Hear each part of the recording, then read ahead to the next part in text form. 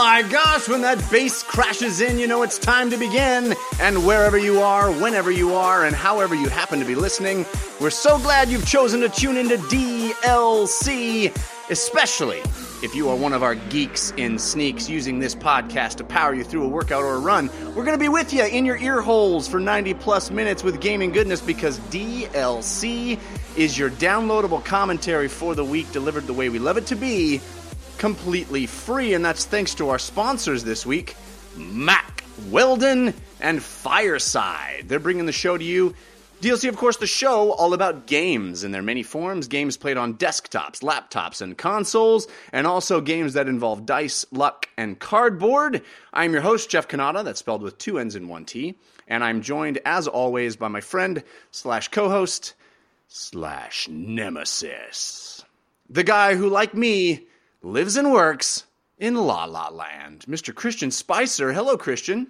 Hey Jeff, yeah, that movie cleaned house. I really enjoyed that movie, but I was shocked that it ran the table the way it did. Not that it wasn't deserving, just that there were so many deserving nominees in the Golden Globes last night. But if you have not seen La La Land, it's worth a watch. I think you will leave feeling uplifted and inspired. Yeah, it's a good one. It's a charming, charming film. That ending, whew, that's a really good ending. We're back, dude. We've had three weeks.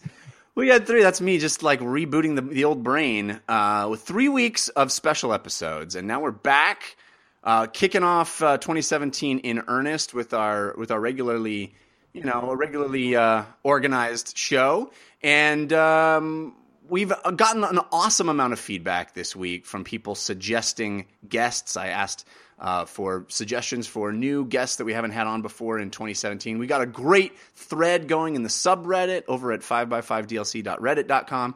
Got awesome emails to dlcfeedback@gmail.com.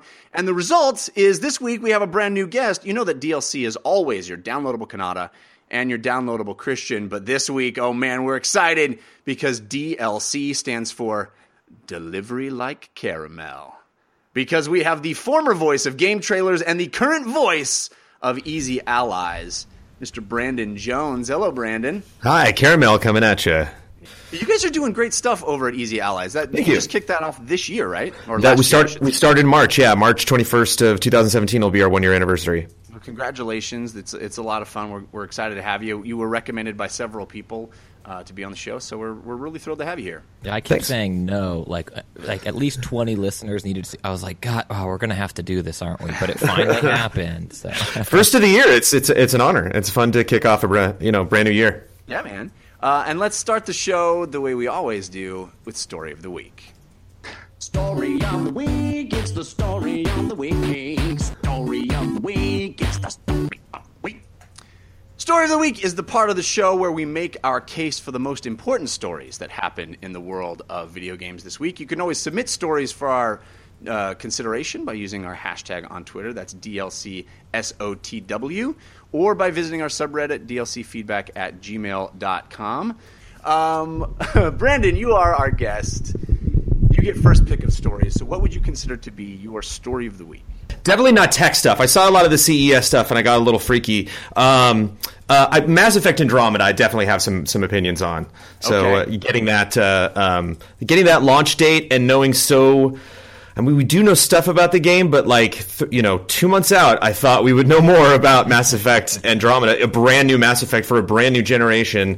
All of this potential of this series that made such incredible accomplishments in the old generation. It's just like, what can they do now? And I guess we'll find out in 2 months. But I thought we would get kind of a story, maybe some character names, maybe just a little bit more. Is that maybe a good thing that this thing is launching? As you said, officially we got the launch date this week at CES. They announced the launch date being March 21st, and that's real soon. It's exciting. We kind of thought that it would be a March date when they pushed the game from the 2016 release. But I kind of think it might be a very cool thing how little we know about the game 2016 was actually, there were a bunch of games. Doom comes to mind. I know there's one more. I can't remember that. Like the Dishonored 2 also. Like people were kind of wary on before it came out. Based on what we had seen. But to me, it's never like a great sign. But we can definitely be proven wrong. But for Doom, I don't think it matters as much as something like a Mass Effect. Like I said, because you need like a strong villain character. At least for me, going into an RPG like that, like you need kind of a more clear, defined path as opposed to just here's some planets, some environments and stuff like that, and just kind of like a brief glance at the story, especially just because we're so close. And there have been so many events at the end of the year, stuff like Game Awards, PSX, like there were big opportunities to have that. Hey, this game comes out in 3 months. Here's this one last thing before launch, to get you really excited. And I just haven't had that thing yet. Yeah, I'm a little surprised that the hype machine hasn't gone into full attack mode this close to launch, but maybe that's what the next 2 months are for. And maybe they were not willing to spend a lot of those holiday season dollars on pushing this game, and because we had all these holiday season games that were big holiday season games. And Christian, what do you think? Are you excited for Mass Effect? We finally got the official release date. Do we not know enough? I want to be excited. I know enough, but Mass Effect fans don't. Does that make sense? Like, to me, I think it's the opposite. Really? Mass Effect fans don't need to know anything. They just need to know that it's called Mass Effect. No, they need to know everything. They need to know this is they're without their shepherd, literally and figuratively. They need to know if this is going to be more action. Is this Dead Space 3? Like, what's happening to this franchise? They've shown the glitz and the glamour and the magic and the running and the huge monsters and all of the stuff that makes for an awesome trailer, but they haven't showed the Mass Effect of it yet. They haven't shown an interesting conversation between two characters that you're emotionally invested in. They haven't shown you making a difficult decision about where you're going to, take your story. To me, I think that's the stuff that Mass Effect fans are cautiously optimistic about, but they haven't seen any of it. So, like, what is this franchise now without the people that helped create it? What is this franchise going forward after the ending of Mass Effect 3 was originally so botched? I think there are a lot of questions for those hardcore fans. For someone like me, who has yet to finish a game in the series, I'm like, this looks pretty enough. I'll put it on my Gamefly queue, right? Like, that's all I need to know. I mean, I'm definitely in the camp of less is more when it comes to marketing in general, especially with a known quantity like Mass Effect. I mean, obviously, this is starting off what we assume to be a new trilogy, or at least a new cast of characters in that universe. But, I feel like movies like Star Wars and things that we know that we're excited about already, I think less is more. I think you don't have to show me specific story beats in a Mass Effect game. You can tell me it's Mass Effect. You can show me some gameplay footage, which is what they've shown so far, that makes me realize it's pretty and it has lots of cool combat moments and lots of great big grandiose story beats that I'm not really specific about, and that's enough for me. Yeah, I think even if you had like 15 lines of dialogue, like percentage-wise, that would probably, add up to like 0.2% of all of the dialogue that will actually be in Mass Effect Andromeda. And even just like a couple of lines beyond, like in the trailers they've released so far, like literally the dialogue says like, space is scary. Like, this thing we found, what's this? I don't know. Like, that's literally the dialogue we've gotten. And so it's like just that other thing, just one. I know there's like 500 of them in the game. Just give me one, like some little twist where I'm like, ooh, didn't do that in the old series. That's interesting. Like, what an interesting character I'm going to have to fight. Yeah. Just one, like, well, it'll be interesting to see if now over the next, 2-3 months we'll get just an onslaught of stuff. But they don't really have – I mean, I guess GDC is going to be in that window, but there aren't huge moments for them to take the stage and really, show the game off. Yeah. Well, there is, though. It's just called the internet. It's called Tomorrow, for all we know, right? Like, yeah, it's called the launch trailer, basically. Just one kind of kitchen sink last minute thing. Yeah, that's true. Christian, you have a story of the week? Yeah, I mean, my story of the week, and I'm not sure how it's going to play out, but it's the future that I believe in, that I think is still going to happen. I don't think we're there yet, but it was shown at CES as well, and it's GeForce Now, which is NVIDIA's version of PlayStation Now, all that type of streaming stuff, and then Liquid Sky, which is also the same thing as that, it's the game is in the cloud somewhere on a mega computer somewhere, and then via the cloud you play it on your thing. Liquid Sky is interesting because it's quote unquote free. There's a free tier, and maybe you watch ads to unlock enough time to play a video game or something, which I don't know. The specifics of Liquid Sky seem questionable to me, but when you see free and then you see GeForce now for $20, $25 for 20 hours of gaming, like, I'm super excited that people are still. GeForce, right? What's up? I just want to correct you and say it's GeForce, not GeoForce. Oh, correct. I'm never going to get. I'm just going to. Yeah, the NVIDIA's streaming thing. Right.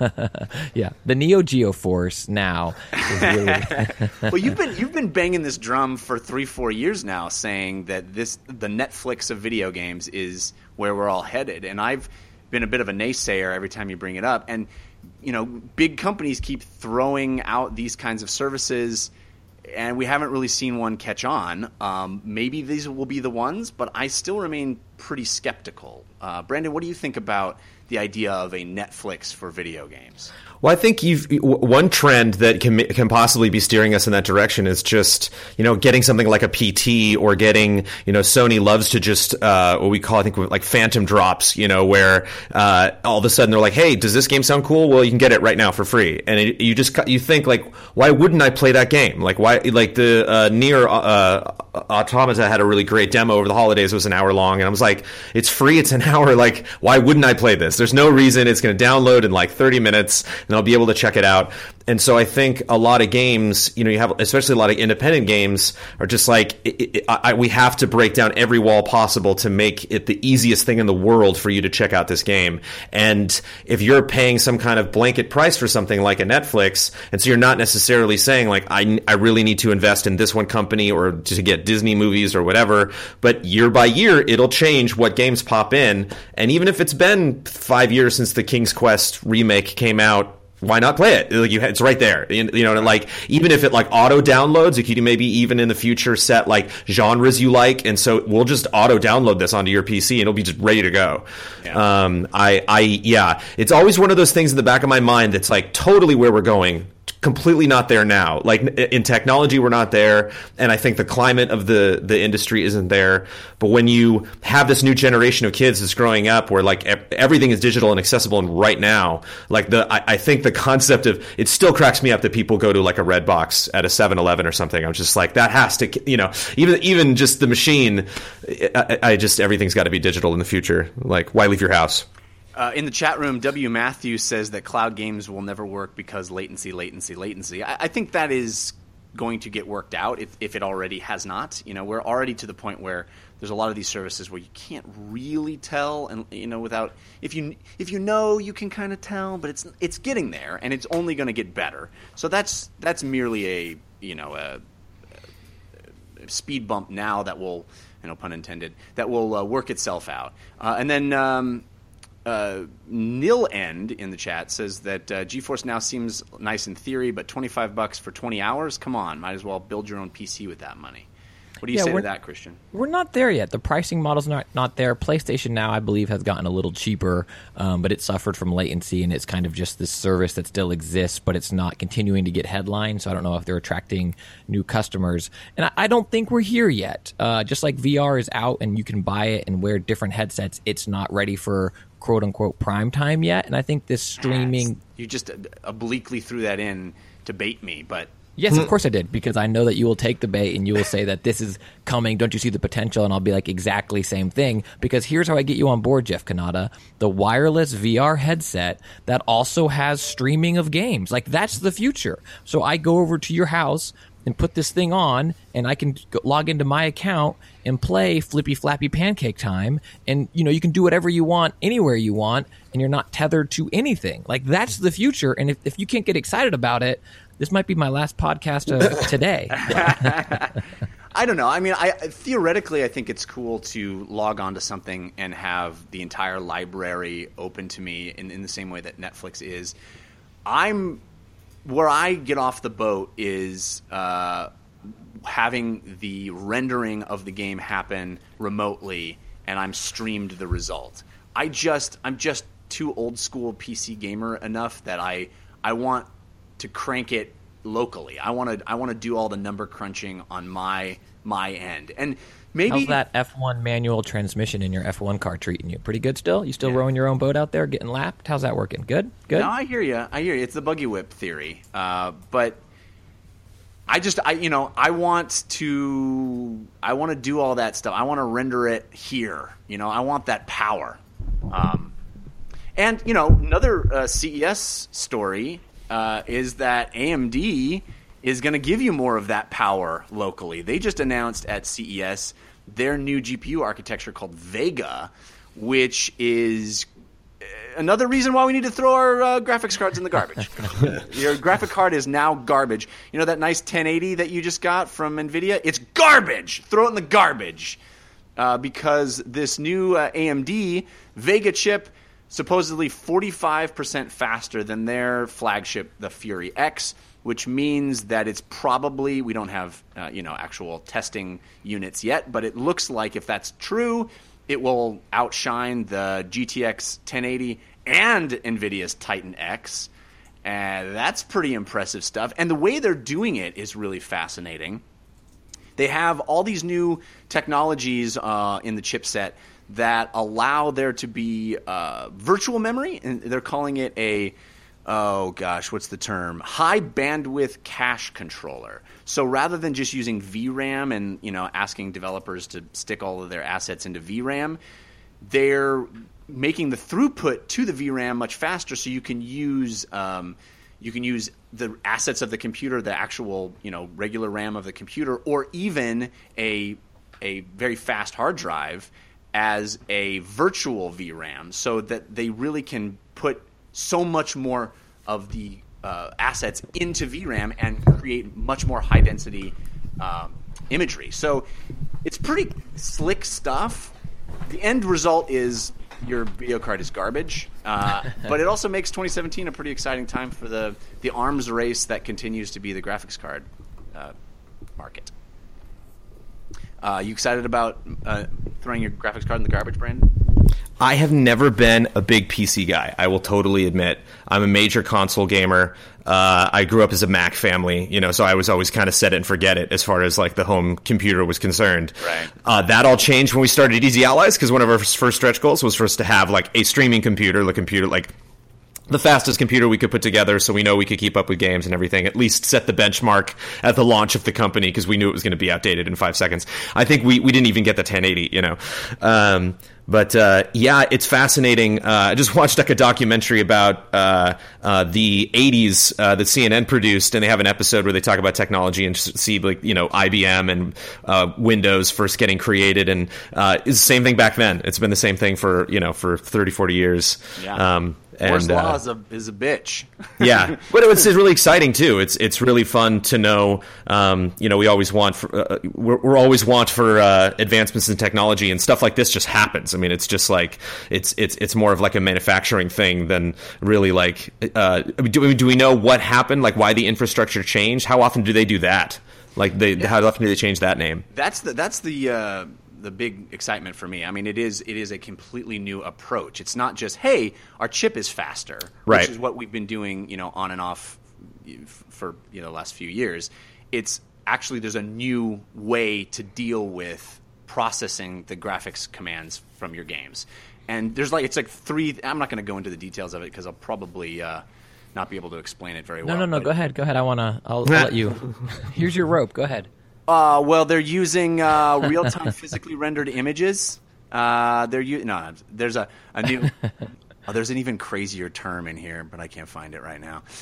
It's what if all those terms just meant it was cloud-based? They just didn't tell you. Rasterization. Anyway, I think it's exciting stuff, but it also makes me go, I never can buy anything. I can never buy anything.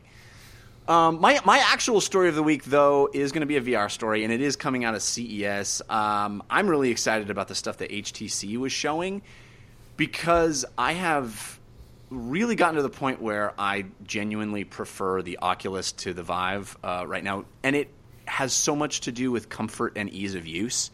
And the fact that HTC at CES was showing off a replacement for the head strap that basically turns your Vive into an Oculus. It's a head strap that I think learned a lot from from Oculus. It is much more sturdy. The floppy little neoprene straps that are on the Vive just they don't do the job. They stretch out.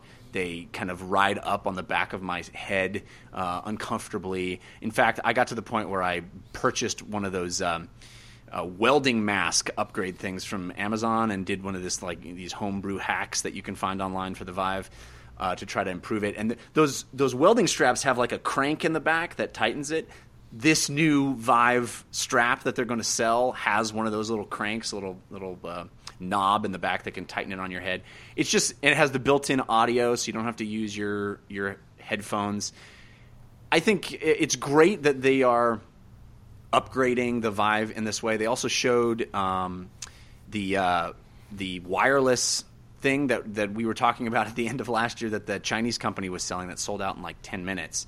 And everybody was mad at me that I didn't buy the TP Cast because I wasn't willing to go to a Chinese site and just plunk down my credit card. But it's coming to North America. They're going to sell it officially through the Vive store. It's not an actual HTC product. They are just doing it through this third party. But it's pretty exciting, 2 millisecond response time, so you won't be able to notice any latency, evidently. I'm really excited to try that wireless solution. And then, of course, this other thing, the tracker, the Vive tracker, which is a little unit that sticks onto any object in your world, be it a baseball bat or a toy gun or whatever. And in the real world, just to clarify, like when you said your world, on your beer, in your real world, not stuff. my world. Yeah. Right. Yeah, my world is a virtual world. Your world is the real world. You can stick it on a toy gun or something, and then it can track that in the game. So theoretically, you can bring any real world object that you want to hold in your hand into the virtual world because the Vive can then sense it. You had me at beer, though. I mean, it's like a really practical implementation. Yeah, It's like the beer drinking. I just want to mark my beverage, so I can go back to it without taking a headset off. I really like that. That's Homer's old game, or no, I think it was a Family Guy where he said, "I have a new game. It's called Drink a Beer. How do you play? You drink a beer. I just drank a beer. You win." So I think that maybe that game can be virtual reality finally.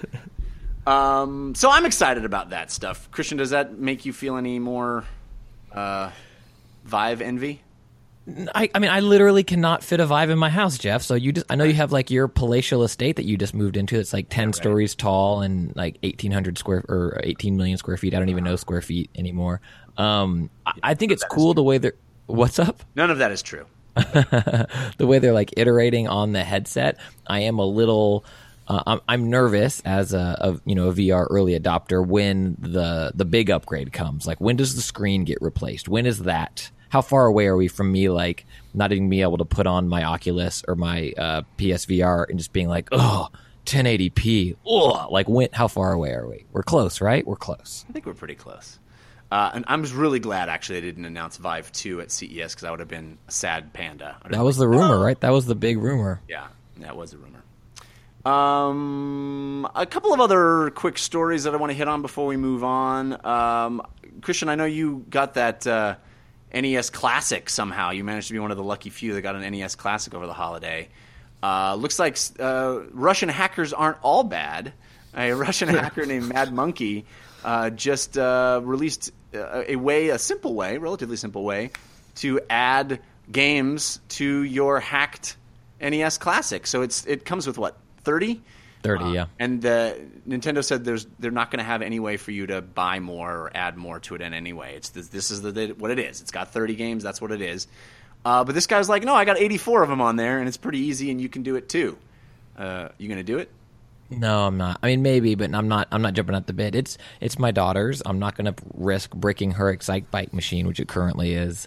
It looks safe and easy enough to do, but I'm not chomping at the bit to load up a couple of other NES classics onto it. I do think it's interesting that when the hack first started coming out, that the UI has space for 60 very easily. So I don't know if originally they had 60 games planned and then kind of cut it down to 30 or what that thought process was. But it's exciting to see. I mean, I think people still just snap back like, well, if you're going to hack it, why don't you just get a RetroPie? I don't know. Good point. But it's neat to see people getting a little more functionality out of their device.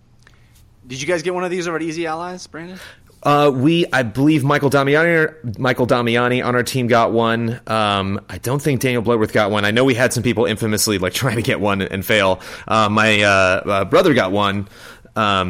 And my big question with importing games are my favorite thing, honestly, other than just that controller, which feels great, is those games have never looked better. I mean, like the color and the way that those are displayed and the different ways that you can display them. I wonder if that functionality also carries over to new games that you bring in. Because like if the game doesn't look as good as the 30 that they preloaded on there, like why just emulate them? Like I don't see the point of going out of your way to do that. But it is fun. I mean, that didn't take long. No, it was a month, and then we're in. Yeah, it's cool that it has the ability to hold more, and it's kind of slick how he managed to do it. Like you get access in through a Super Mario Brothers save game slot. Yeah, it's kind of rad.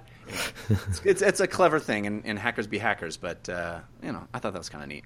The other last story I wanted to bring up is another CES story. I just want to get your guys' opinion on this. Did everybody see what Razer showed at the big CES convention? And someone stole it. It's a triple screen laptop. It's a laptop with 3 screens, so that you too can be the biggest douche at your Starbucks. It's you unfold the laptop as you normally would, lifting up the screen, and then automatically 2 side screens retract, or what's the opposite of retract? They tract. Expand. Okay, from the back and wrap around, and you've got 3 4K monitors from a laptop. So are the monitors coming out? Is that like hooked onto the movement of opening the laptop? So it's like. I don't like know the exactly. Gears move, and then that's what pops it out, or is it like an electric? I think it's a mechanical. I think it's a mechanical thing, not an electrical thing. Not a right. Not like you push a button and they retract. So maybe, but man, this is nuts. I mean, obviously, Razer has had a history of not releasing some of these crazy ideas that they come out with. So this probably isn't actually ever going to be something you can buy, but. Would you want to buy it, Brandon? Would you want 3 screens on your laptop? No. As an editor, it's always nice to have more space. That sounds like it has to be a bulky thing, and like I definitely prize a thin laptop in my backpack if I'm going to take it somewhere. But I'm trying to remember like what Jean-Claude Van Damme movie I saw the triple laptop in. Like, there's got to be some movie from the '90s where the guy opens it up and like pull like RoboCop maybe or something like. There's a concept that's really funny. I haven't seen a picture of it, but I got to hunt it down. Oh man, it's crazy. You should watch the video because they show it like expanding out, and it's like, yeah, I want this, and then you think, wait a minute, where in the world would I be using this that I wouldn't feel like the biggest dork? You know? What you call a dork, I call it awesome. I would show up and be like, "Oh, do you mind if I work next to you?" And then I would open it up, and it would just push the guy next to me away. Yeah. Just like, And you're like, yeah. Yeah, it's too big and too bulky, but I do love the crazy stuff Razer does. I think maybe there's something exciting here for like a desktop monitor. I don't know why you would go from 1 screen to 3, but like the convertibility, all of this stuff is fun and weird and cool. And I think it kind of also speaks to with screens, we're almost at that tipping point where like I don't know what the huge next revolution is going to be, but it's like the screens and the TVs and the monitors at CES this year were so skinny. They had one that was like transparent, went off, and like all of that's cool, but none of it is like you need it. Like no one is like, finally I can fit a TV in my house. My house is only 2 inches wide and there was no room for a TV. Now there is. Paper Mario called and yeah. Yeah. I know what the next revolution is, Christian, and it's no screen at all. You just put on the goggles. Like, but then where are you getting the apps from? Oh, from a cloud-based server? I just don't understand why you need the whole idea for this was for gaming, right? 3 screens so you can be surrounded by your game. It's like I can already be surrounded by my game. It's called putting on a virtual reality headset. Oh, stop! How much are they paying you, Jeff? How much is the VR consortium paying you? Yeah, the VR lobby. Yeah, they don't have any money, Christian. It's just you, actually. It's just you.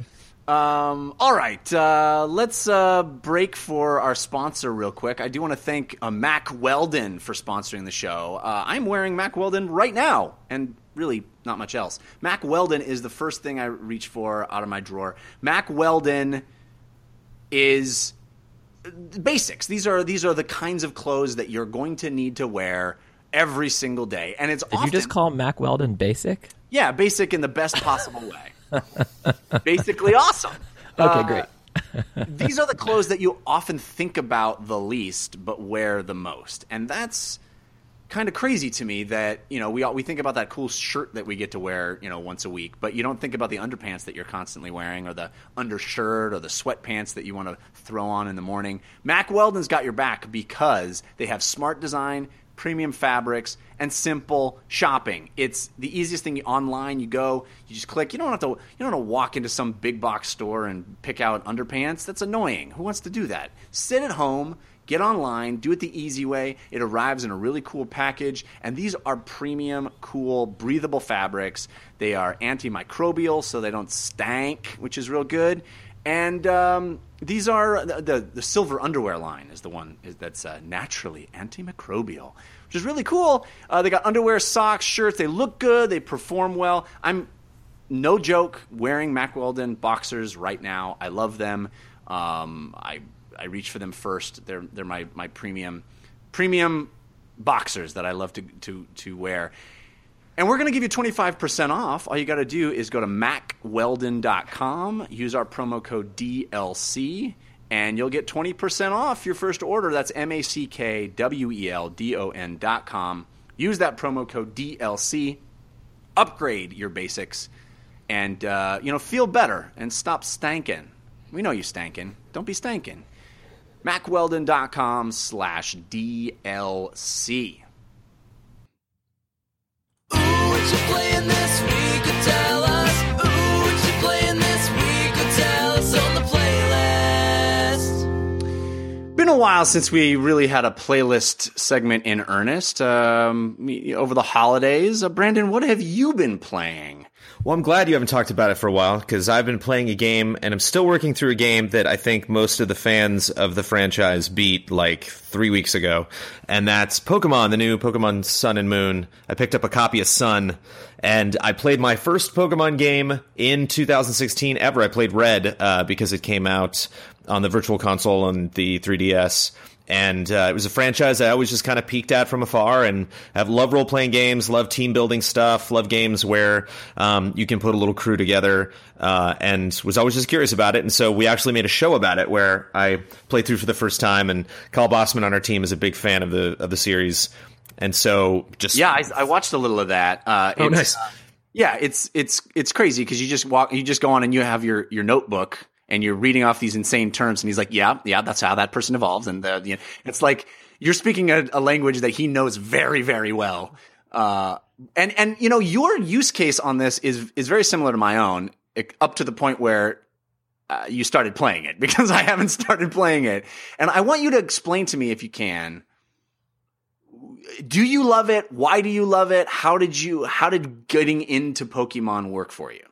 I've always been a collector. Like I've always collected like action figures, and I'm really addicted to the Star Wars mobile game called Galaxy of Heroes, where you collect all the different characters from Star Wars and you put them on little RPG teams. So the concept that they're like, there's only 200 of these things out there, go get them, and every time you're going to try to get more of these things, you're going to be leveling up the ones you already have. And there's the surprise element of, if you can manage to stay away from spoilers. Kyle actually was not on Twitter for like 3 months because he's like, I don't want to see what these things evolve into. I want to know. I want to be surprised every time. But I mean, it's almost always a surprise when you hit that final evolution. It's just like, what on earth did this thing turn into? And like I said, I really like a role-playing game that is not necessarily turn-based, but lets you create a team or gives you like a lot of control over being able to switch out abilities and really give your crew like a personality. So if I really like when we were playing Red, and Kyle kind of scratched his head a lot of times, but like I would put something on my team purely for the aesthetic. Like the first time I saw a Ghastly or like the ghost type Pokemon, so I was like, yes, like a Haunter, like yeah, I want that in my party. I don't care what abilities it does. It's interesting comparing the scope of the game, Pokemon Red, that came out 20 years ago, to the game now. I thought the size of the game would have been a little bit bigger. Like, it's one of those things where you go in and you go to an island and there's literally no houses. So you're like, where's everybody living that's on this island? So it's a little presentational that way, how like JRPGs can sometimes be. But really colorful. I went to Yellowstone National Park over the Christmas break, and so it was fun to be in like 0-degree weather and playing this game where I'm like basically in Hawaii, like on the beach, like in the bright sun, like catching Pokemon. And certainly the vibes of the new one are very cheerful. So it's nice to just have a positive game, on all fronts. My impression of it, as somebody who's never really dipped into the Pokemon world, is that it is all of the grindy stuff from JRPGs and none of the other stuff. It's just pure grindy. Am I wrong? It's grindy if you want. Well, I like to overachieve, so whenever even like back to like Final Fantasy VI, one of the first RPGs I ever played, like I would grind for at least 1 or 2 hours because I just wanted to have that edge. Like I'm like, I don't want to have any problems. I just want to be like 1 or 2 levels higher than I should be. And if you want to go catch everything and you're crazy about that, but if you just want to get through the campaign, it's not too bad. And like I said, you add the surprise element of if you're grinding in like a Bravely Default or something, you're going to go out and fight the same enemies. But if you go, try to catch Pokemon and you're leveling up that way, there is that surprise, that 1 in 10 where something crazy, you're like, whoa, what is this thing? We'll try to pop out, and the excitement of trying to catch it. And then like, what am I going to name this thing? And am I actually going to put it again in my party? Just adds that one extra element, of the, 30, 40 to an hour, if you just want to like run out and just run around in a circle. I actually astound myself with how patient I can be sometimes with like grinding. Like it's never really been, because I like power, Jeff. And so whenever I attain power in an RPG, it feels good. So are you a pure convert now? Are you a Pokemon guy going forward? Well, I'll tell you what, are you planning on getting the Switch? Yes, definitely, but not for Pokemon. Well, the rumor is that this will be the first time. We had Pokemon Snap for the 64 and Pokemon Stadium for the Wii, which was not like an actual Pokemon game. It was just something where you could fight. So like there's never been an actual story Pokemon on a console. And I think the rumors are we're going to get Pokemon Stars for the Switch. Right. And so that might be a fun, if they discount that in some way, it might be fun for you to maybe pick that. Or if they have a demo or something and it's just like, hey, it's on the console. I can take it with me on the go. You're in. You're now going to be getting Pokemon every time. Pokemon. Well, they don't come out. It looks like they're like a 2-year release schedule now. So yeah, if this game only occupies me for like a couple months, then yeah, we'll see. I mean, I've definitely heard in talking with Kyle about the series that it's had its ups and downs, and so he looks back on some games with disdain and others with fondness. So the theme of the next game might not be up my alley at all. I'm just like, okay, I'll skip this one. Right. But I definitely look at that series from afar and go, I don't know. Yeah. Christian, are you Pokemoning at all? Yeah, I'm still playing through Sun. I enjoy it. I'm not, sitting down to grind as much as I can and like every free minute I have. But I was on the road this past weekend doing shows in San Diego, and I brought my 3DS with me, and that I had my Vita as well. I'm still playing through Lara Croft Go, but Pokemon was the one that I chose to fire up. It's just such an easy. It's joyful. It's light. It's whimsical. You get fun surprises. You get interesting rock, paper, scissor type battles that require just enough concentration to like that you can't not be looking at the screen. But at the same time, what I love about the game in terms of like having it with you at a coffee shop or like even in the green room at a comedy club before you go up, like nothing happens until you hit a prompt. Like it never plays without you. So even in the middle of a battle, like it'll be like, what do you want to do? You can just set your system down and walk away. And as long as your battery doesn't die like that, nothing's going to happen. So it's perfect for those pick up and play opportunities. I actually brought it with me to the movies. The past few times I've gone to the movies to like play during the previews or whatever. And it's just a joy. I really think you'd like it. Perfect companion to Manchester by the Sea. You just, you're crying and you're Pokemoning. Between Moonlight and Manchester by the Sea, I need as much Pokemon as I can. I certainly would be the coolest uncle to my 11-year-old nephew because he starts talking Pokemon, and I wish I'm like, no, I'm the cool video game uncle. I should be able to have a conversation about it, and I can't. Yeah, I'm not that literate with it yet. Like my little brother was into it growing up, so I was kind of in the Venn diagram some, but never like obsessed with it. And I had it out at a club in LA, at a comedy club in LA, and this other comic who's younger than me came up and he's like, "Oh, dude, what are you playing?" And I was like, "Oh, Pokemon." And he's like, "Let me see who do you?" And like, apparently I had some like pretty rare Pokemon, and he starts like losing. He's like, "You gotta," and I was like, "What?" And he's like, "Dude, hold on, okay, what do you want? You can pick whatever you want. We got to trade for that." And I was just like, "You can have it." He's like, no, dude. What? This is incredible. And he was like losing his mind. And I was like, cool, this is fun. I have a new friend. He's not really your friend, Christian. He just wants something from you. And I gave it to him, and it made his week. and does he still call you? Yeah, on my cell phone though. As opposed to your home phone? I don't even understand what that means. On his 3DS, he doesn't send him messages through. Yeah, we're not You were just universe worried friends. he doesn't call your landline anymore. No. Oh man, They haven't quick linked in a long time. He hasn't even WhatsApped me in forever. Brandon, what else have you been playing? What else have I been playing? I honestly have to like look it up on the list. I was like, what did I write down? Oh, I've been streaming. I went back and I played Assassin's Creed Brotherhood because they just remastered that last year, Brotherhood is one of those games that I really was not sure if it held up. I'm like, I couldn't tell you. I remember it. I don't know if I have selective memory, but I'm remembering that really being the assassins that really, cinched it for me and added enough new stuff that was like, here we go. Here we have a franchise that can maybe maintain like a yearly release schedule, like a Call of Duty. And it's been a little hit or miss so far. It's been interesting going back and playing, a game, seeing kind of the proudness of the first HD generation of video games. One thing that really amuses me about Assassin's Creed is in the left hand mini map, the icons are enormous, and it's funny like comparing it to something like a Watch Dogs 2, which came out now and is not only a sequel to something that came out this gen, but is Ubisoft, which is has a ton of experience in open world games, and the icons are all very, very tiny now. So it's like we've kind of gotten so used to HD that we can kind of squish and push back the HUD a little bit. You go back to those early 360 PS3 games and they're huge, like all the prompts and everything. It's just, they're massive. Are you still a big fan of the franchise? Yeah, I didn't play Rogue, and I didn't really get very far into the last one, which his name honestly escapes me, which is terrible. But I played everything up till Unity, and yeah, it was always kind of a guilty pleasure for me. I enjoy anything from a historical perspective. I'm absolutely nuts for open world games. I love just like having the freedom to run around a crazy environment. I have friends that are way more into the story and have followed it, more closely than I have. I think Black Flag's probably my favorite. Yeah. And Brotherhood holds up. I really like in Brotherhood having these assassins that you train. And one thing that was always annoying about in Assassin's Creed 1 and 2 was running across the rooftops and seeing a guard on another building being like, I don't want to have to run over and kill that guy. So I guess I'll just get spotted.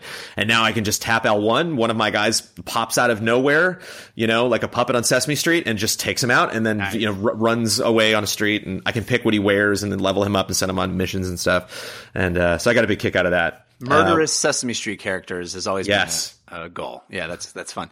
I was hoping that the fact that you were playing this didn't have anything to do with the film, because that film is bad. I haven't even seen it. I don't know I don't know if I want to make time for that movie. I mean, even just in it's kind of like Mass Effect Andromeda. They're like, when I first saw the trailer and it's like, so you go into the past, into your like family's memories. I'm like, And what does that game came out, a decade ago. What else you got? It doesn't seem more than that. It does have the movie does have one sequence that is like a cutscene from the game in live action, and it's pretty cool. It's all like running on rooftops and doing parkour Assassin's Creed stuff, and jumping into hay bales and things. It's like, okay, now we're in it, and that lasts for about 2 minutes, and then the rest of the movie is garbage. But that sequence is cool. And I love Fassbender so much. It's a shame. Yeah, it is a shame. There's a lot of shirtless Fassbender in it. If you're into shirtless Fassbender. Yeah. Christian, what have you been playing? I have spent more time this winter with, besides Pokemon and some other mobile garbage. Click this until you're done clicking it. I'm never done clicking it. I shouldn't call it garbage. It's heroin addiction, and I'm trying to fight it. Blizzard Mountain, man, that's so good, you guys. Forza Horizon 3, it's the first big DLC that they came out for it. And I streamed it. I guess it was last week. It's archived on my YouTube now, which is just Christian Spicer 713. But like the way that it's just a mountain, right? Or like a couple of different peaks of this mountain. And you can fast travel to the top of the mountain, which I think is really smart. And it's just like something different about the gameplay where you're always bombing up or bombing down a mountain in switchbacks, and the sound design in the game is still so excellent. It still has the great Forza physics, and like when you turn in and you come off of like an ice road into powder, like the way your car handles differently, and you hear the crunch of the snow under the weight of your truck. I've been playing a lot as the Halo Warthog because while It's not great in the regular game, it is a beast in the snow. And it's just so fun. And then they still have the they changed up a little bit of the game, backing up. So instead of unlocking fans or whatever, you're unlocking stars. And to get the stars, it's not just winning a race. So like 1 star is like complete the race or like top 5 or whatever. 2 stars is maybe get first. And then 3 stars will be like get first. But then you have to get like do enough cool stuff like, get enough drift points or stunt points or race clean for the whole race. So it incentivizes you that way. And you unlock new races by, not unlike other open world games where you need to have enough stars to progress, but you don't need to 3-star everything. So if you don't win, it's fine. You can still have fun and get new challenges. But they still have like the you're a badass moments, and I'm blanking on what they really call it, like dream race or whatever it is. And one of them is you're in a mini, like the 4-door mini, like all decked out to ride in the snow, and it's like create the avalanche, or you're the avalanche, something like that. And you got to get to the end by a certain amount of time. Racing game, no big deal. You're at the top of this mountain. You see the end at the bottom, and it has the drive line on there. And it's like, in 200 feet, turn left. In 90 feet, hard right. And I'm going down this hill, and I'm just bombing down this mountain, right? And like the time expires, and I'm a quarter of the way to the finish. I'm like, there's no way you're supposed to. And then I was like, wait a minute. Be the avalanche. So I reset it, and sure enough, just from the start, I just like screw the switchbacks. I just dove straight down the mountain, and I'm just flying down through powder, like trees just barreling past you. If you make a wrong move, you're gonna crash into a huge tree trunk and wreck. And it's like, this has to be there's no other way you can do it. You like launch over a frozen lake, and then sure enough, you finish in time. And it's just like expletive. Yeah, this is awesome. That and does it's just sound full really of those cool. moments. Yeah, it sounds more like, what I wanted the game to be, which is Burnout. But that sounds rad. It will never be Burnout, but the way they go crazy with the snow is awesome. Ab Newton in the chat says he just bought Forza, his first, and the way the Blizzard expansion is shoved in your face was a huge turnoff. I've owned and loved the game before the expansion came out, so I don't, and I bought the expansion on my computer, so I don't know how, like when you play the game, how it shoves it in your face. But I'm also, I don't know, so I don't know, Ab. I'm sorry if it's really offensive, but it's one big expansion. It's not like they're charging you microtransactions. Like the franchise, the Forza, I should say, Forza proper, has had a history of being horrendous with microtransaction annoyances, so it wouldn't surprise me if they maybe made a mistake in that regard again. I got to be honest, most of the gaming that I've been doing lately has been in VR, but I have been playing my HOTS. I've been playing Heroes of the Storm, and I haven't talked about Heroes of the Storm very recently, and it actually brings me to an email that was sent to us to dlcfeedback@gmail.com. This comes from Dave, who goes by Aero-84. He's from Chicago, and he writes, this question may just be for Jeff, but it can be applied to any game community. I'm trying to improve and learn how to play Heroes of the Storm. I've played a lot, but still unsure how to improve outside my usual character picks. I got grouped in a random group. No chat was going on. Characters were switching lanes, and I was playing Diablo. So unsure of what to do, I, of course, died a lot with little support. One player became aggressive and said things I didn't care for. I apologized and said I needed help. Tell me where to go. Rather than be supportive, I just got more grief. Some guys apologized and said it wasn't common, but I've had similar experiences. It seems the only time I seem to do well is when I can group with friends and the game is great. I had a 4.5-hour session the other night and another 3-hour one just now. Would you recommend sticking around to hope to play with friends? Suggestions to improve or just walk away back to my single-player experience? It's frustrating how people are more hostile than supportive. I come to have more fun. hostile? Is that what you said? Hostile, hey-o. I come to have fun and not be told things that actually hurt. Thanks for any recommendations. Well, I have a few specific recommendations that you can do. The first is know the game mode you're playing in. I assume you weren't playing in ranked, but I would suggest very strongly that you stay out of ranked until you feel a little more comfortable with the game, because that's what people get the most agitated. But to be honest, people get agitated in every game mode because, basically the idea would be if you if you walked down to the park and there were a bunch of guys playing basketball and you joined their game and then you took both hands and threw the ball on the ground and ran the opposite direction in the court and didn't know what you were doing, people would say something. They would say, well, do you not understand how to play this game? And you would kind of understand why they would say something. Now, online, people are much ruder and, that's unfortunate. People are awful to one another, and I wish that we could change all that. But I think, taking some responsibility to learn the game before you get in with other players is a good thing. And you can play a lot of games against AI as you kind of understand what you're doing. Now, the game is going to be very different when you join it with other human beings, and there is going to be a learning curve. When you feel a little more confident and you kind of know what you're doing, jump into a quick match or an unranked draft mode and turn off the chat. I understand you probably want to feel like you participate and you want to help people and hear somebody's suggestion when they tell you things. But honestly, you're probably not going to get anything really useful in the chat. Just turn it off for a while. It's fine. It's toggleable in the options menu. You don't even have to see what people say, and it's going to be a lot better for your peace of mind. But you do sort of have a responsibility to your team to kind of, the first rule of a MOBA is don't die. Everything else comes after that. Everything else. Learn how not to die. You're going to die in every game. There is almost never a game where you're going to have 0 deaths.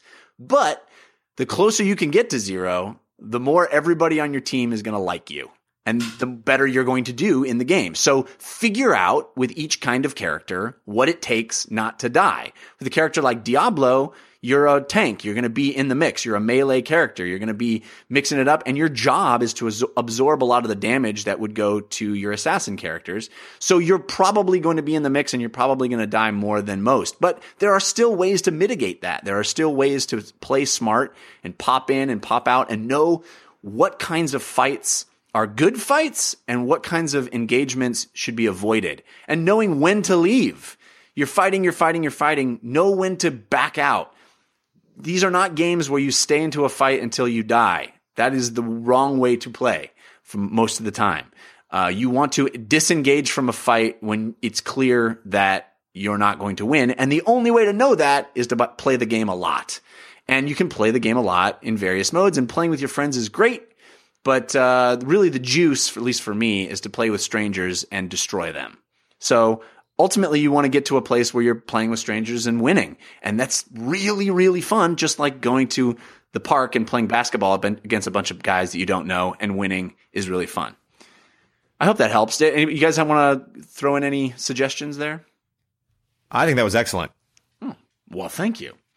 Christian, you got any contribution here? No, I mean, it's just the snarky response would be go see Jeff's Twitter account before he got upset about real life stuff. And you can see that sometimes playing HOTS just isn't a good idea. Jeff's tweets from a year ago will show you maybe it's better to walk away. Yeah, I mean, these games are very frustrating. But it's not that the game is frustrating. It's that interacting with other human beings that are strangers is frustrating, right? Because people are hard on each other and just interacting with strangers. But I think ultimately we learn, we grow, we get better. I am certainly guilty of getting frustrated at people who do stupid things in Heroes of the Storm a lot. And you're just going to have to deal with that. And I think I'm becoming a better person as I deal with those things, as I figure out ways to focus on my own play and try to improve what I'm doing rather than focusing on what other people are doing wrong. And I think this is an opportunity for Dave to do the same and figure out what, he said, oh yeah, I was playing Diablo. I'm trying to get better, but I died a lot. Okay. Well, figure out ways not to die a lot. Figure out, I talked a lot a while back about these concentric circles of awareness in a video game. And I think the first concentric circle is yourself, right? You figure out, what am I doing? What do I need to do? How do I not die? That's literally the first job, is how do I not die? What is my character's strengths and weaknesses to get into a fight and get out of a fight without being a liability to my team? And then after you figure that out, or you get a better handle on that, your next concentric circle is, what is my team doing? How are they not dying? What are my responsibilities to my team? What role am I playing? And how does that contribute to my team? And then the concentric circle expands to the enemy team. What are they doing? What is the map doing? All of these different circles of awareness that lead you to have a better understanding of what you should be doing moment to moment. And eventually, that just comes from practice. It just comes from practice. All right. That's my HOTS rant for the year, probably. But I appreciate you guys sending this in. It's dlcfeedback@gmail.com. You can always ask questions of us. We have a couple more emails coming up. But let's get now to VR talk. But first, I want to thank our second sponsor, which is Fireside. Fireside is a podcast hosting and analytics platform that was created by podcasters for podcasters. It was created actually by the guy who's founded this network, the 5x5 network, Dan Benjamin, and he took everything he learned since 2009 from making podcasts himself and turned it into a platform that podcasters love. It's for any kind of level of expertise, whether you're a beginning podcaster, whether you just fantasize about making a podcast, or whether you've got multiple shows on a channel all your own. This actually has enough features and a range of ability for any of those use cases. It has unlimited uploads, unlimited downloads, massive amounts of real-time data and analytics about your unique downloads, a super fast CDN for the best download speeds, multiple podcast support, and free one-click podcast importing from Libsyn, FeedPress, and Simplecast. So you have a show already, just one click, boop, boop, boop, it's over, no problem. It's a Fireside show. It's got custom domain mapping, a beautiful, responsive website with your own artwork, host, and guest pages, and tons of advanced features like sponsorship integration, chapter markers, a bookmarklet for links, and auto-posting of future episodes, time code linking, so much more.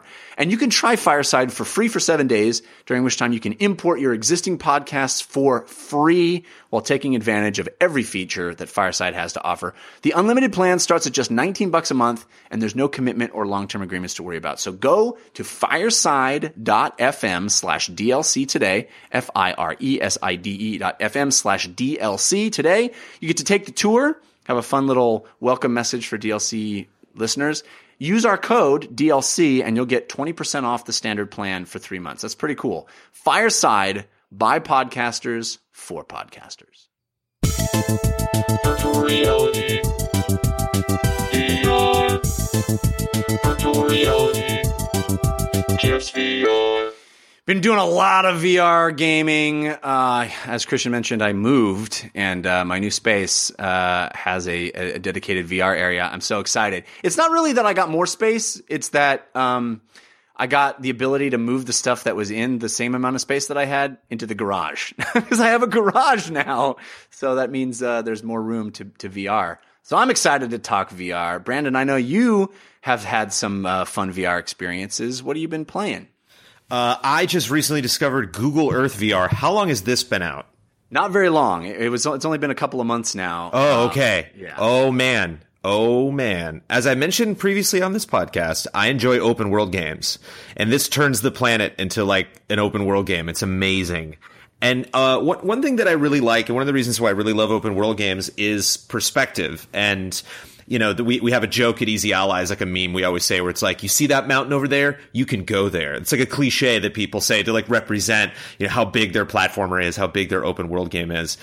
But it's fascinating to me not just to be able to go places that I haven't seen before, but go places that I have seen, like a Yosemite in California, but like get up onto a mountain that I never had a chance to climb and see what it looks like from there. And the draw distance, and, you know, even with everything looking like a Nintendo 64 game, like the the depth of the color and the way, it takes a while for everything to kind of, come together. I love it, but so some VR games can make me sick. A lot of the stuff that I've been okay with, but I definitely can't stay in that thing for longer than 15 or 20 minutes. But well, I've copped to this fact before on this show, but the first time I was in Google Earth VR, I cried. It made me cry. I was like, it's the beautiful world that it's the most amazing thing. It really is incredible. Yeah. And it's an extraordinary thing, whether you're, standing over Yosemite, as you said, or you're hovering above Tokyo. And you're like, the detail of the city it's so amazing. And I keep thinking to myself, I want me a Sim City that looks like this. I want a virtual reality Sim City where I can just reach out and manipulate stuff. Do it. Or even, name your multiplayer game, Heroes of the Storm. Imagine being able to spectate a Heroes of the Storm match in VR. I imagine it every second of every day. It's just sitting there on a table in front of you, and you can just kind of look in and look around. Or like, if I could tap into a World of Warcraft or a Final Fantasy 14, and like pick a server and go to areas and watch a raid, just follow a friend, and like from their perspective, like, oh boy. Have you done the Dota 2 VR viewing mode? I have not. No. You owe it to yourself to do that. Cool, yeah. That's exactly what you're talking about. You can watch matches, you can watch the pros play, and you're just hovering over the world, and there's other people there, and you can see them and wave at each other, and it's incredible. Yeah, I flew right before this podcast. I flew over to the pitching mound in Dodger Stadium and just kind of stood there and looked around. Like, what's it like to be in the middle of the stadium? And I'm a big theme park guy, so like flying around Disney World and Universal Studios and seeing. But again, not only being like, oh, there's that attraction I love, but like there's the building that it's actually in. Like this is where all the employees park. What's this plot of land that they're building over there? The thing that's crazy to me is that my son, who's 4 months old, that's going to be normal for him. Totally normal, yeah. That every surface of the planet has been photographed, and I have it on my computer, and I can visit it. Yeah. That's insane. In my day, we needed analog sticks. Yeah, we needed to get into a car and drive to Yosemite. Yeah. Yeah. Anyway. What else? Any other fun VR experiences? I checked out a game called Dino Frontier at PSX, and I absolutely fell in love with Dino Frontier. I don't know if you have talked about it, but one of the things that's great about Dino Frontier is it's a sit-down game. And so I think there's definitely a difference in genres between your standing and trying to simulate you actually moving around a real space, or just sit in that chair, don't worry about it, everything's just going to happen in front of you. And so you have this little play space where you're basically building up a Western town that is defending itself against dinosaurs. And, I hope that would sell some people already. Others might need more convincing, but I just heard that concept and was like, yes, I would like to know more. And it's not only that I'm, assigning hunters with blunderbusses to be training them to learn how to ride onto raptors and chase after T-Rexes, but using the two move controllers, it's on PSVR, I can just zoom in at any point and watch all of this stuff happen and pick up a dude and move him around. It's again, just having that perspective over this open space and just seeing, like you were saying, if you had a Sim City or something, and you just watch all these digital, weirdos walk around. I love the interface of that game where each building has a little funnel at the top, and you just drop dudes into it, and they come tumbling out the other side, transformed into what that building makes them into.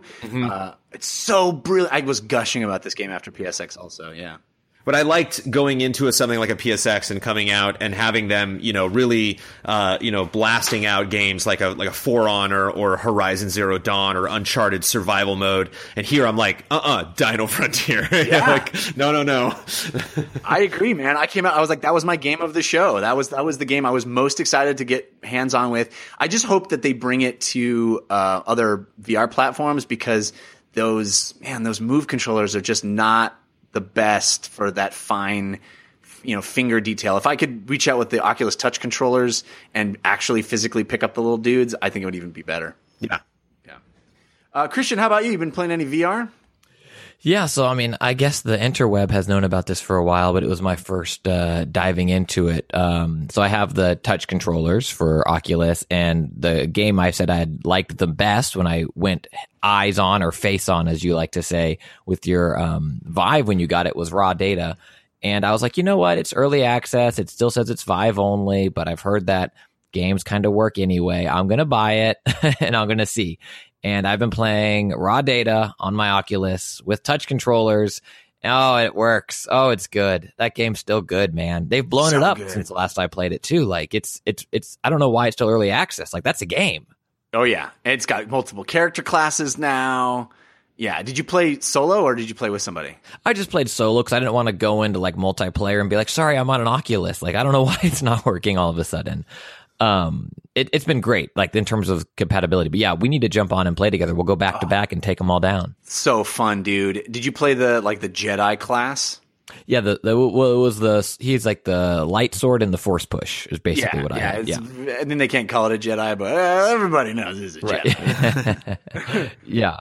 My only problem, and this has been the other game I'm playing too, I don't know, for whatever reason, this didn't happen before, but the past week or maybe 10 days or so, like 1 out of 5 times I try to start up Oculus, it says my sensors aren't responding, and I'll need to like restart, unplug, replug, restart. And I don't know why it's happening all of a sudden, but anyway, that's just like a VR annoyance. And I've Googled it, and apparently other people have the problem and no one quite has an answer yet. Like it's USB 3. Like all the ports are fine. You know, it's just like sometimes it's like, hey, nope. That sucks. Yeah, it sucks. But Raw Data is great. And then I've talked about it before, Super Hot VR.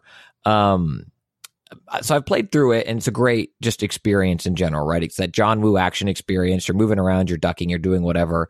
But then what was I listening to? Some other podcast, I forget what it was. And they were talking about like the stunting community that's kind of come up around Super Hot VR, where like the next map or the next play locale you're going to be in, you can usually see from the previous one. And so you can do a thing where like you finish off the one little area, you have your guns and you pop, shoot, throw a bottle, and then you can look over to your right and you'll see the next platform you're going to be at. So you can pick up the hammer and throw it to yourself over there. Oh, and then awesome. You look to trigger the next thing, and then you look up and there's a hammer flying at you. Yes. And you can pick that up and then take out a guy. And then I've only done it once, and I did not stream it. I did not capture it. So I have no video proof, but one time, it's a level later in the game, I won't spoil like the puzzle, but there's a gun in front of you, and to do it for real, it's hard, like timing and ducking or whatever. But I threw this thing, and so my plan was like, I'm going to make this level easy. I'm going to look up, grab this hatchet, and then take it down, and then get the gun. And I look up, and I see that the hatchet was like too far over my head. So I just tried to clear the level the regular way, and I grabbed the gun. And then just for expletives and giggles, I put my hand behind me, and I caught the hatchet behind my back, no look, and then took a dude out. It was awesome. You did. It was awesome. And then I tried to do it again for probably 30 minutes and like capturing it just locally so I could post the hot clip. I never did, because when you throw a thing to your next spot, like it doesn't stay there in perpetuity. So if you miss a catch, it like hits the ground and breaks, or if your throw isn't just right, it hits an object and breaks. But you can look up some of these like what I call stunting videos in Super Hot, and it makes the game so fun, but so maddening if you're not able to pull it off, because you're going for a stunt. You know, I'm not just trying to clear a level. I'm throwing the guns to myself. Dude, we're just at the beginning of that kind of thing. And I'm so excited about what hand tracking and VR are going to allow with regard to, you know, awesome games done quick type stuff, or these guys that can, you know, it's amazing to see somebody in Overwatch do an amazing, you know, wall leap thing where he kills 4 dudes or pushes them off a thing. Or it's amazing to see people do awesome stuff in video games. But the equivalent of Odell Beckham Jr. catching a ball behind his head is coming to VR. It's coming that's basically to video me. games. I did that. Yeah, that's me. That's what's going to You're happen. talking to him right now. Yeah, I'm here, Jeff. Any questions? What's that? Yeah. It's just so cool. I've been playing a bunch of VR, as I said. I tried out that Q Games. Did you know that Q Games put out a game on Oculus? That the guys behind Pixel Junk, all the Pixel Junk games. Did you know that they put an Oculus game? No, because I'm catching hatchets behind my back, Jeff. Yeah. I did. It's called Dead Hungry. Have you heard of this game? Mm-mm. Dude, it's the craziest concept for a game. You play a short order cook in a food truck during the zombie apocalypse, but luckily, the hamburgers that you make cure people of zombiness. So you're in this food truck, in VR. You're surrounded by. It's kind of like what's it called? The workplace game. What's that game called? Job Job sim? Simulator. Job Simulator. Thank you. Yes, it's kind of like that, where you have to do these mundane tasks, or it's that mixed with there was a bunch of like 10 years ago there was a big push for touchscreen mobile games where you had to do a lot of waitressing or food preparation. I can't remember what they were called either, but my girlfriend at the time was like super into that waitressing one where you would like It's like My First Cafe or whatever. Yeah, Yeah, yeah. this is a ton of those. Yeah. So basically, there are zombies approaching your window that are going to kill you, and you have to take a hamburger patty from your left, throw it on the skillet to your right. It starts cooking. When it's done cooking, it has a little meter. When the meter fills up, it's done cooking. Can't let it overcook. You take it off, you throw it on a bun that are sitting in front of you. Then you reach to your left and you grab some tomatoes and lettuce and cheese. You got to throw those onto the patty. And then you got to top off that bun. And then you physically pick up that finished hamburger and throw it at the zombie through the window that's coming at you. He grabs it, chows down on it, turns into a regular human, is like, "Thanks, bro," and runs away. So, different zombies have different amounts of food they need to eat in order to be cured, and you have, different food items that will unlock as you progress. You can do, fries where you have to like throw the raw potatoes into the fryer and then pull them out at a certain time. You'll start making side dishes and drinks and stuff. It's wild. It's ridiculous. It's again, another example of kind of a mini game type thing, but it's also really fun and zany. And it's, one of those things where you're like turning all around in space and physically doing all the stuff. So I had a blast with it. It's called Dead Hungry. And then another game that was another complete surprise to me. I've been playing so many of the touch games because those touch controllers are so cool. I was surprised to go back to just a controller game where I'm seated on Oculus. And Dan Trachtenberg actually turned me onto this game. I didn't know it existed. It's a game called Hero Bound Spirit Champion. You know how Lucky's Tale is basically a poor man's Super Mario Brothers? Or Super Mario World, I should say. Actually, Super Mario 64 is really what it is. Stupid. Hero Bound Spirit Champion is a poor man's Legend of Zelda in VR. And it's a pretty darn good knockoff of Zelda. I mean, it is Zelda. It is straight up Ocarina of Time. You're playing as a little troll guy. You wake up in a village. Your spirit tells you have to be awesome. You go get a sword. You go to dungeons. You acquire different items. You're gathering rupees, even though they don't call them rupees, but they're little gems that are money that you spend on things. I mean, you go into dungeons, then the doors require keys, and you end up fighting a boss at the end. It is Zelda. And it is not as polished as Zelda, that's for certain. It's not Zelda. It's not polished. It is a poor man's version. But despite myself, I couldn't stop playing it. That Zelda formula works, man. It works. And the fact that you're in VR, it's a static camera, so it works like Chronos, where, you're a static camera and you can move your head around and look behind things and stuff, but you're not following the character like Lucky's Tale's camera. So there's no nausea. You walk through a door and then your head is in a different place in that room. But the combat system is actually pretty well done. Like you're attacking and dive rolling, and you've got bow and arrow that you aim with your face, and it works really well. And the puzzles are actually pretty clever. I think it's only $10. It's like a really inexpensive game. And yes, I will freely admit, you will probably boot this game up and go, "Oh, this doesn't look great." But it's pretty good. It's pretty good. And it's proof that I want to play Zelda in VR, man. It's better to be inside the world. But aren't we past proof yet? Like when do we get, like, I'm not trying to disparage this game. This is just in general. Like, I'm past proof. I want to play the thing. I want the game of the year already. Play this thing. No, I don't want, like, hey, proof someone could make a good version of this thing. Give me the good version. Well, okay. But I mean, we're early days still, but this is, I think, it's not going to be anybody's game of the year. It's not a AAA game. It is a solid Zelda-like experience that is better because you're inside the game world rather than looking at it on a screen. It truly is better to be inside it. I'm telling you, that's just the way it is. Well, I keep waiting for you to invite me over, so I'll continue to wait patiently. I'm here. I don't leave I'm my not house coming anymore. over this week. I know what you're doing this week. I'm not coming over this week. Wait, what am I doing this week? You're solo, bro. Oh, yeah. You're not roping me in to help. You're like, oh, yeah, you're here. Great. I'm going to play this VR game here. Yeah. Taking care of my kid by myself. My wife going out of town for the first time, so I'm going to be solo dad. So, yeah. So prepare for next week. I'm going to be like, yeah, I didn't play anything. I was just terrified the whole week. Anyway. Definitely no VR. No VR this week. Yeah.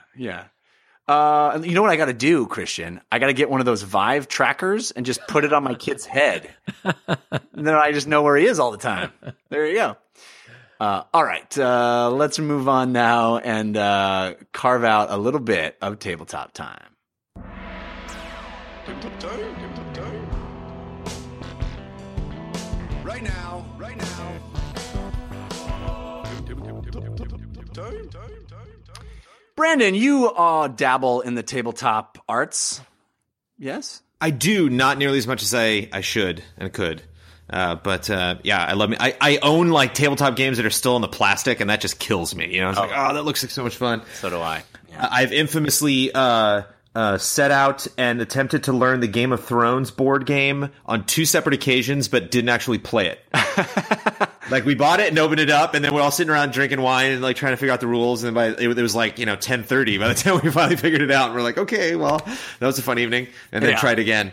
But I've been doing lots of D&D, which I didn't get into until like 2 years ago, really. Like, I understood the rules. I understood, how the game was played, but just never actually did it. And my first foray into the arts was Vampire the Masquerade, which a campaign I started like 2 or 3 years ago, but didn't actually get into traditional D&D. And a friend of mine and I are just massive gothic horror fans, and so when Curse of Strahd came out in 2016, the reimagining of the old classic campaign, right. He was like, "We're doing this, and you're committing to this." And it was actually really interesting because he told me it was coming up, and then I lost my job, and then I start this crowdfunding thing, and so now I have my schedule's a little bit more flexible. So like before, I'd have to like leave work early, or I'd always show up late and be like, "Oh, sorry guys," when we were doing Vampire, and pretty much this whole Strahd campaign for D&D, I've been there the whole time. I can block out like a good 7-hour chunk that we can really dive into it. In the new 5th edition rules, actually, the first page, it says to best enjoy Dungeons and Dragons, quit your job. Right. It says employment gets in the way. Yeah, it's like in Here's the Storm, how not dying is the most important. Like rule number 1, that's rule number 1 of D&D. Yeah. Don't work. Don't have a life other than this. Yeah, rule number 2 is order pizza. But it's really great. I'm a big ranged guy. I love picking if a class has Hunter anywhere in the title, I usually gravitate towards that. So it's been really fun. Being an elf running through this world, and it's crazy. I mean, I've done D&D stuff, but I always just kind of dabble and then I'm out. Where like it's been really fascinating doing an entire campaign and really seeing like how long that is, and comparing that to something like a Mass Effect Andromeda or a Dragon Age. Just as far as like all the characters you can talk to and places you can go to and outcomes.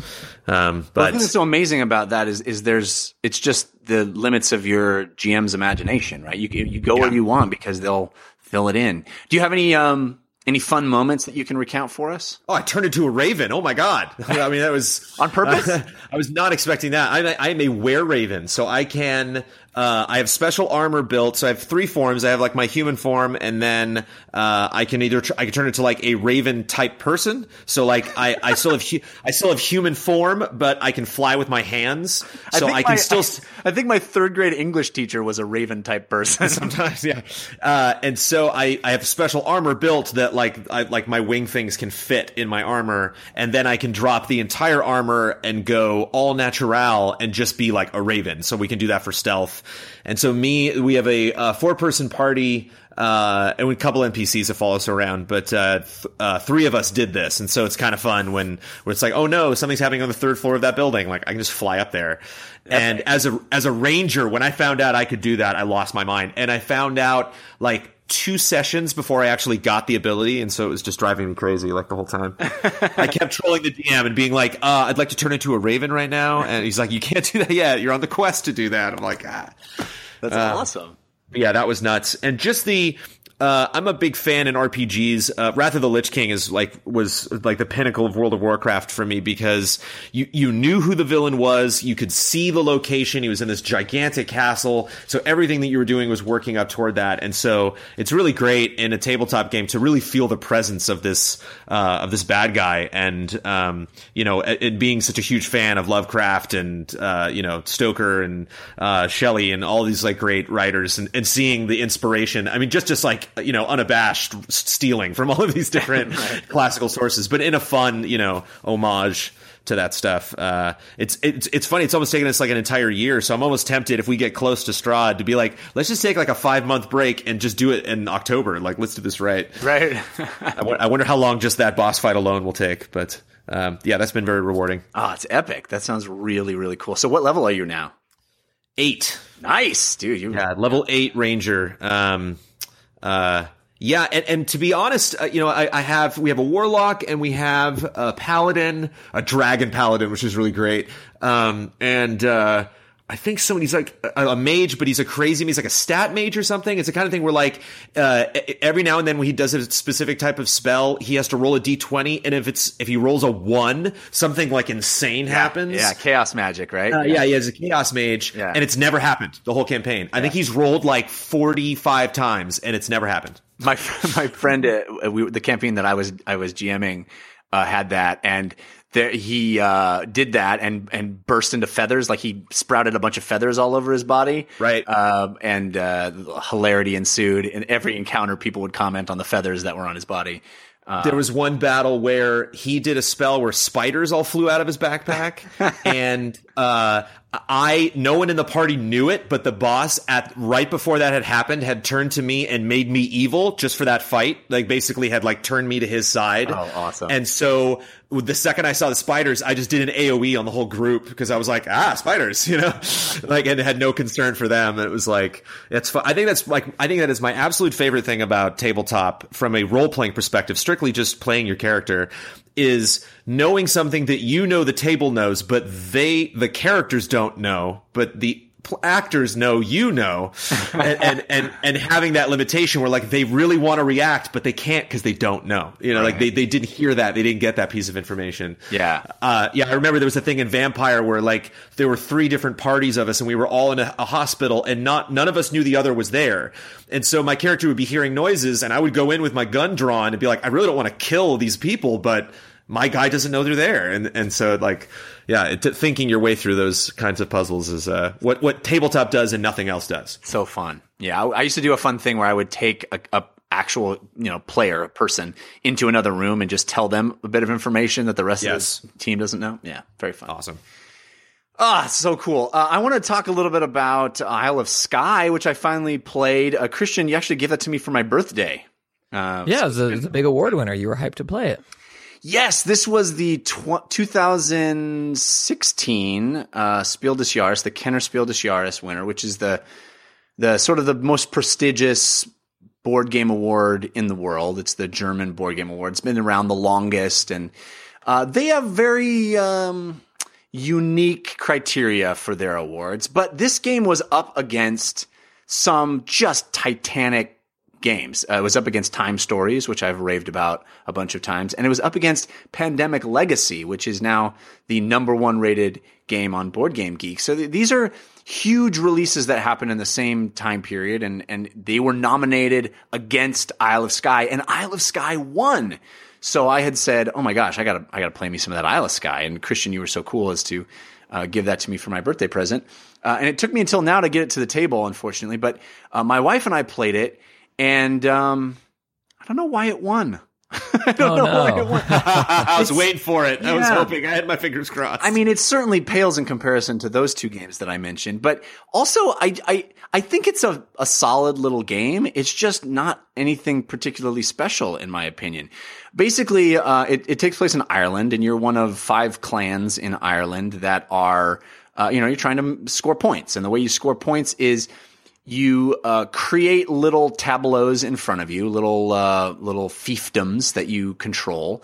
And the clever bit about this game is there's a bunch of tiles in a bag. It's kind of like Carcassonne, if you've played Carcassonne, where you lay tiles down and you have to match the sides so you create a logical formation of the tiles. You're creating a little fiefdom in front of you, built around your castle. Everybody starts with a castle, and then you build off of that. And the way you build off of that is you draw tiles out of a bag in secret.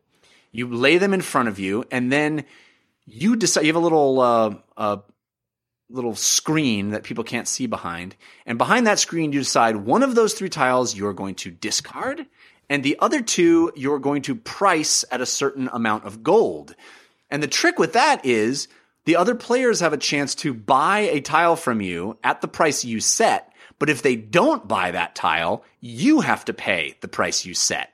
So it's a fun little push and pull of, well, this tile looks really valuable to this other player, so I want to price it high, but I don't want to screw myself because if they don't buy it, I have to pay that amount.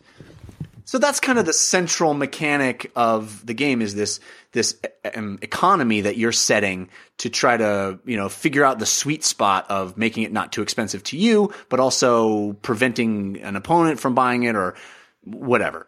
And then you buy those tiles, you place them in front of you, and those tiles can give you certain bonuses and score you points. And you're creating little formations based on the tile. So a tile will have like half of a lake on it. And if you match it up with another half of a lake, you've formed an entire lake. And there's certain bonuses that award you points in each round based on the kinds of formations you're making. So for example, if you create like a 3-tile lake or a 3-tile mountain range or something, you can get points awarded on a certain round.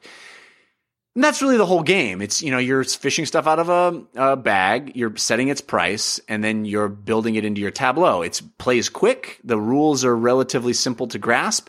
The only complexity comes in the number of tiles that there are, and the little symbols on each tile are a little confusing at first, but it's a pretty simple game. And I think, honestly, the Spiel des Jahres judges really prioritize simplicity and family, even though they have a specific category. The Spiel des Jahres is made for family games, and the Kennerspiel, which is what this one is supposed to be, a little more for gamers, not so much for families. I still think that they have a little bit of a bias there, which may account for why it won. But I thought this game was fine. It was fun. It just didn't captivate me in any solid sense. The theme is pretty thin.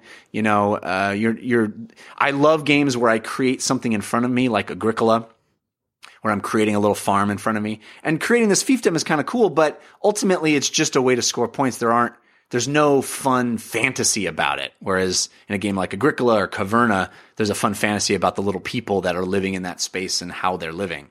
So I don't know. I don't understand why it was so widely lauded. Maybe, yeah. I mean, reading about it, it seemed like what was appreciated, and having not played it, but it was an update to a simple mechanic that had been done before. Like there's that little spin on the peek and pass or whatever it's called. I think kind of charmed people. Yeah. It's called Isle of Skye, and it's good. It's just not, I don't know. It would never be a game of the year for me, especially in comparison to, Time Stories and Pandemic Legacy. Did get an email, lots of wonderful tabletop time emails to dlcfeedback@gmail.com. Keep those coming.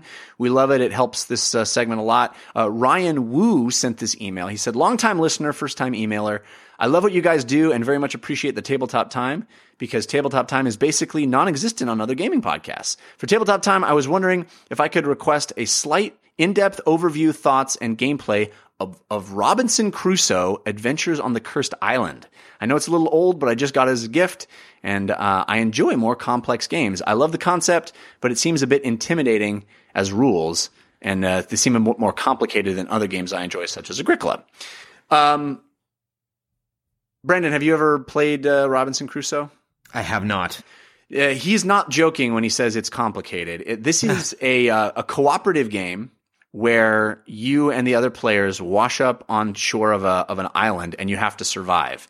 And this game is brutal. It is very difficult to survive. It's an extraordinary thing that in a board game with just cards and pieces of pieces of wood and pieces of cardboard and a few rules, it managed to create such a dense simulation of what it must be like to try to survive on an island. You have to deal with weather. You have to deal with critters coming to maybe kill you. You have to forge a camp. You have to you can get tools and scour the island for different things, and you can come across little people that crashed under there before that may have left things that you can scavenge. But venturing outside your starting area is always dangerous and always hard.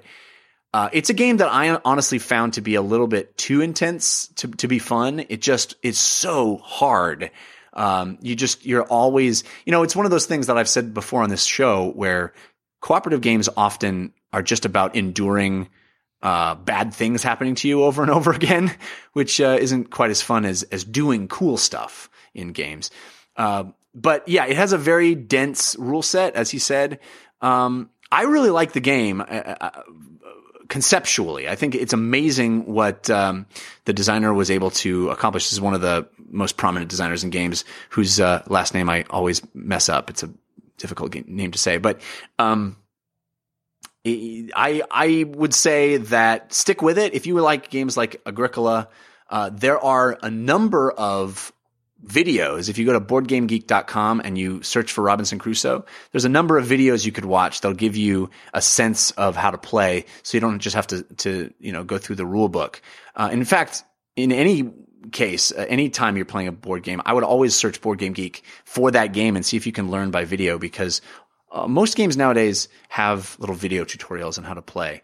That may make the game a little easier, but it's a pretty awesome game when you get into it, as far as how detailed the simulation is and how much stuff you can find and do and explore. But man, it's hard, because you will be malnourished and poisoned and having hypothermia very, very quickly in Robinson Crusoe.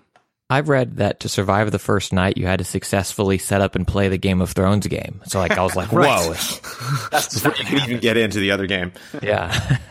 Awesome. All right, guys, let's wrap up the show. We do have our parting gift coming at you, so stick around for that. But Brandon Jones, thank you so much for being here. I really appreciate it. Oh, it's my pleasure. Thank you for having me. Again, it's an honor to be here for the first show of the year and help you. I hope the rest of your shows in 2017 are just as fun as this one. How could they possibly live up? Unless they'll get better. Yes.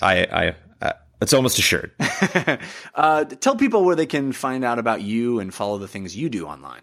You can find me at Trailer Jones on Twitter. I recommend you check out either EasyAllies.com or go to Patreon if you've never been to that site, and you can find us there at Easy Allies. We're an entirely crowdfunded venture. Me and 8 other guys play games, stream games. We have a podcast. We do shows, other special features. We review games and such. We do it entirely on our amazing community support. So that's where you can find me and us if you want more info. Very cool. Christian, what do you got going on this week? Oh man, the Switch presentation is what I have going on this week, right? Oh, dude, we have a tipster. We got an email from a tipster, Christian. You want to hear our tipster? We got, much like Varys in Game of Thrones, we have little birds. Little birds. Yeah, what are you doing saving this for now? I just forgot yes, I want to hear until this. You brought it up. I forgot. Next week, of course, our episode is going to be a lot about the Switch reveal, which is happening in just a couple of days. But I don't think this tipster wants us to say his name. But suffice it to say, Todd Johnson at Nintendo. Johnson, always throwing Todd Johnson under the bus. He said pre-orders for Nintendo Switch will begin this Friday at Walmart, and he has that under authority. I had also seen and heard that GameStop is expecting very few of these things. Oh, good. So it'll be annoying and terrible, and everyone will be upset. Well, they don't want to switch too much. Nintendo do what Nintendo do. Anyway, so you get ready, because it sounds like they're not only are they going to announce it, but they're going to turn pre-orders on relatively soon. So yeah, that's exciting. So that's Thursday. I'll drop a hot take at least 20 more minutes right after that, because I'll just be like, I can't process, need to talk. So that'll come out late Thursday, which is at Patreon/Christian Spicer. And then I'll think about it over the weekend and correct any dumb things I say on Monday's show here. And then I do a parenting podcast called Department of Parenting. You can find it at departmentofparenting.com. Short, lighthearted parenting, like an article or tip, and then questions from our audience. And then this isn't mine, but a buddy of mine who I kind of came up with starting stand-up back in the day in San Diego, Farazzo Zell's first album, I believe, comes out Friday, and I think it's got a great title. It's called Chillennial, which I think is pretty cool. So that's Farazzo Zell, and I believe his album drops on Friday. And then Twitter is an easy way to get in touch with me, at Spicer, Twitch, Christian Spicer, YouTube, Christian Spicer 713, all the stuff that you can find to say hi. Cool. And you can also find me on Twitter. I'm at Jeff Kanata with 2 N's and 1 T. And I have a couple of other shows for you to check out. If you like movies and television, why not listen to us talk about it on the /Filmcast, which you can find at /filmcast.com. I also have a comedy science show called We Have Concerns, which you can find at wehaveconcerns.com. All right, guys, let's get into our parting gift. Hey, give us a suggestion of what to do this week. Give us a parting gift. This is your parting gift. Brandon, do you have a suggestion to get people through their week that might not be a video game? I'm always addicted to Netflix at all times. There's so much to watch. It's a theme park of family entertainment. I thoroughly recommend The Fall. The Fall seems to be one of the shows that not a lot of people, it doesn't come back to me a lot. I know it's gotten critical acclaim, but a lot of my friend group has not seen it and still refuses to see it because there's just so many wonderful things to watch. But it stars Gillian Anderson and an actor whose name that I cannot remember, but he is the lead in the 50 Shades of Grey films. And it's wonderfully disturbing because he plays a serial killer on The Fall. And The Fall is great. It's in its third season right now, but I believe they only had like 5-episode seasons, which is kind of uncharacteristically short. And so the season 3 only has 6, so it's 16 episodes across 3 seasons. They definitely cover a lot in the story. This is not a show that like drags things out. But at the same time, the pace is very slow. And it follows Gillian Anderson trying to catch this serial killer, really, really dives deep into who they are, what their types of personalities are, and kind of tries to unpack his brain and figure out, like, why did he get to this point? Why is he doing these things? Who is he and why is that who he is? And it just has this really slow, methodical, haunting approach to it. I just love the pace of the show. And one thing that I really respect Gillian Anderson for is it's really hard for me to accept someone using a different accent if I've already seen a lot of their work using another one. So if like somebody is British and tries to be American or vice versa, a lot of times I'll meet an actor like Hugh Jackman that just did that right away, and then I didn't hear their accent until later. I'm like, wow, that's a magician. How'd they do that? But Gillian Anderson, it takes place in Ireland, and she has this kind of like British-Irish accent and nails it. Like I've seen the X-Files twice, like all the way through, and you would think that I just would not be able to process this character. And she's incredible. She creates this whole new persona, totally seems at home in this world. And it's not a kind of whodunit. There's not a lot of mystery to it. It's just kind of in a Breaking Bad kind of way, just seeing these characters unravel and the situation get worse and worse and worse is oddly compelling. Very cool. Again, that's The Fall on Netflix. The Fall on Netflix. Christian, how about you? You got a parting gift? Yeah, when I was out of town this past weekend doing shows, I found myself with a morning to kill some time. So I was sitting at a coffee shop and through Marvel Unlimited, I read almost all of, if not all of, the 2015 Marvel Star Wars comics. They're excellent. it's such a weird time where it kind of fills between the stories and the original trilogy. And so I'm not sure. Like, I'm sure I could poke holes at it. If you really look at it, you're like, wait, what? This, they did, but they introduced cool things that if you're just sitting down and reading, and like I binged through a whole mess of them, like nothing jumped out at me like, oh crap, this is where Jar Jar comes back or anything like that. So if you're jonesing for more Star Wars, it's easy to recommend what Marvel's been putting out.